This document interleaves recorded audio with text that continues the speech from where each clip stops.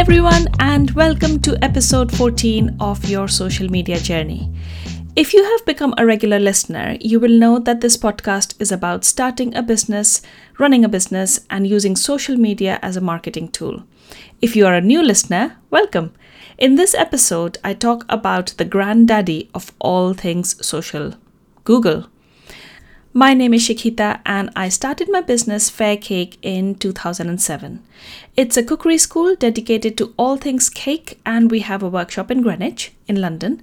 Since 2009, I have been using social media for marketing my business. So if you're interested in the journey so far, you might be interested in the other episodes I have in this podcast. Today though, let's talk about Google. My first brush with Google was a very positive one. Of course, it was as being an avid user of the search engine, and who isn't these days? Once I quit my job and set up my own company, I got to experience the other side of Google. The long wait for my website to start showing up, even when I was searching for my own website's name, like literally I would type in Fair Cake and nothing would come up.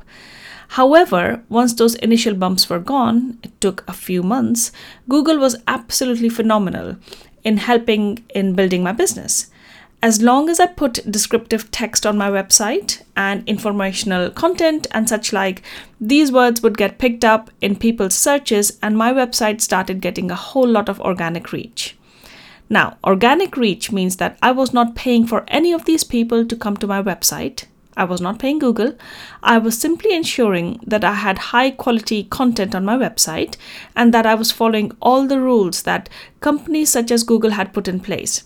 So these rules for Google determine which websites they show on their searches and which they do not. For instance, if you simply repeatedly type a keyword, one that you would like your website to show up for on a Google search, your website is not likely to show up. Google's algorithm is smarter than that. However, if you use that keyword in context and people that land on your page as a result of finding that keyword are interested in what you have to say, then Google will show your site to other people who might be searching for similar kinds of sites. That does make sense. I mean, it is quite common sense, really, isn't it? So far, so simple. I make a high quality website, write lots of descriptive text and put pictures on my site.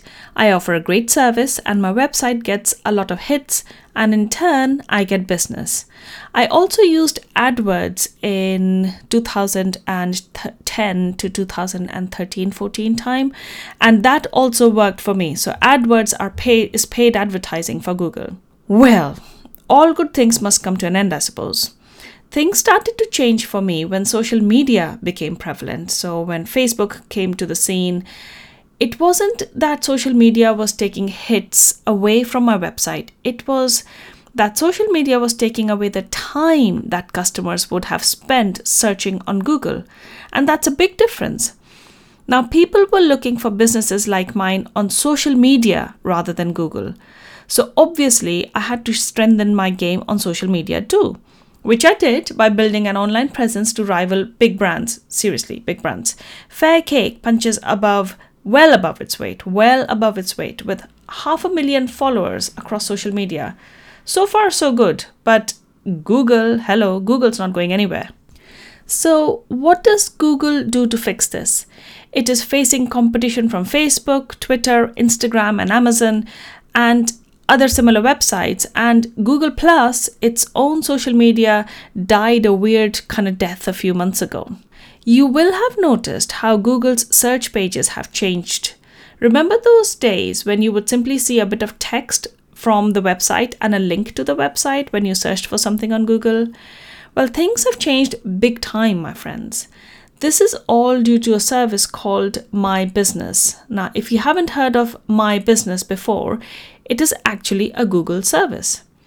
So when you Google for a business, if that business is using My Business, then you will see a lot of detail about them, not just their website, words and links.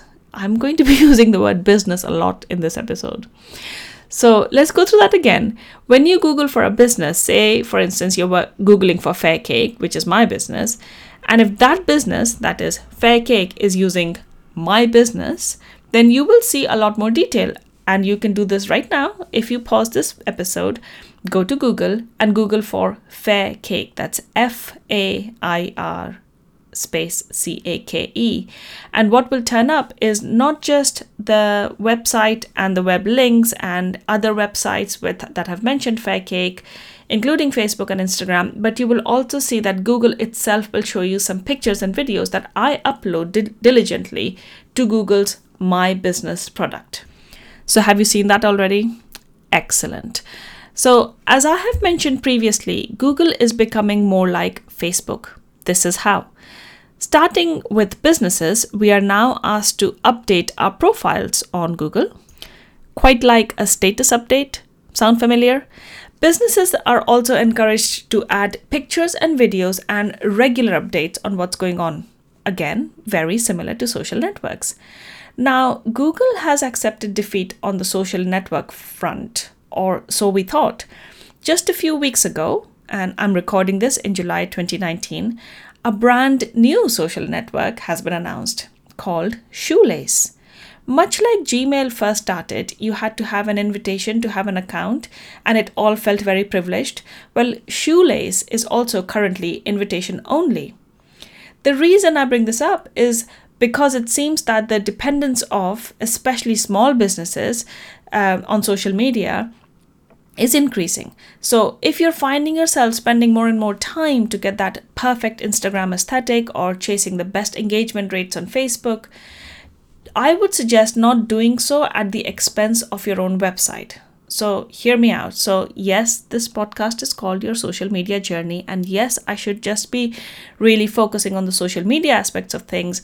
However, I do realize, and I hope you agree with me, that your own website is your best asset. Just recently, a few weeks ago, a large number of social media managers were reporting very little engagement on Facebook and Instagram, like engagement levels were diving down. And if you have social media accounts yourself for a business, you will have noticed that similar content up to a few months ago would give you, like 10 to 15 comments or say 100 to 200 likes on a picture. And now that simply doesn't happen. And I see it across my own social media platform, like accounts, which is for Fair Cake, and indeed this particular business, which is Your Social Media Journey. So when I used to post a couple of years ago on Fair Cake, a video of mine, and I kind of knew the kind of videos that would go viral. And for me, for a Fair Cake account, when I say viral, I would say, use 40 to 50,000 views. Now, that was for an account that had more than, at the time, 300,000 followers. So that did not seem too hard to get. However, recently, with more than 440,000 followers, I put similar kind of videos. They're up to date. They are better made than what I used to post a couple of years ago. And sometimes the number of views stops at around 8 to 12,000. So I have seen this downward trend myself. Now, if you were focusing on your own website, then that would not worry you at all. So just like talking about your own website, just recently the number 18% down was bandied about, that the engagement levels were 18% down on social media. Now, if you were focusing on your own website, which is something I certainly do, then this 18% would not matter to you at all. My point is that your own real estate, your own asset is your website, and your business depends on it. Because Instagram is going exactly how Facebook went a few years ago towards paid advertising. And yes, there is still a lot to be said for building and using a social media presence as a marketing tool. This should absolutely not be at the expense of your own website. Think about it. You own and control your website. Nobody can leave random comments on it. Nobody can follow or unfollow you. And now Google clearly has woken up to the power of images and videos associated with the website. So why not use it? To use this, what you need to do is sign up to Google's product called My Business. And if anyone at Google is listening, maybe you would consider sponsoring my podcast. Yes, that would be nice, wouldn't it? Anyway, My Business is pretty straightforward. What you need to do is Google My Business or Google in quotes, Google's My Business. It's pretty straightforward.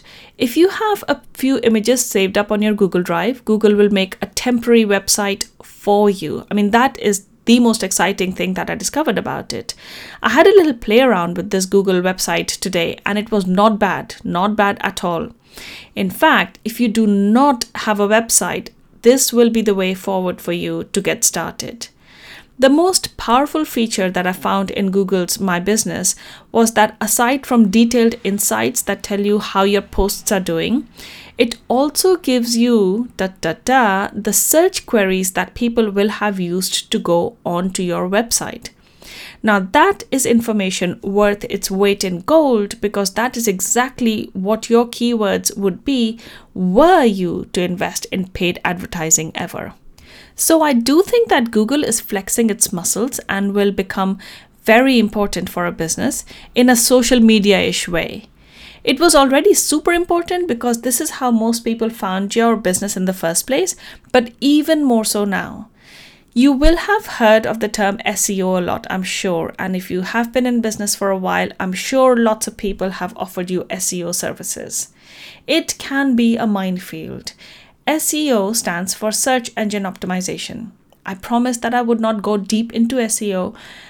I say so because I'm no expert, and the kind people at Google have laid it out very clearly how you can make your website Google friendly. All I try to do is to ensure that none of the links on my website are broken, and that I add a fair bit of text to my website so that Google can index it, and that I follow all the rules and I never ever try any SEO hacks. That's it really. But if you wished, I'm sure you can find plenty of SEO experts to help you out. The first step would be to just go to YouTube, where Google have a whole lot of videos about this topic. So really, you don't even need to spend much money about it.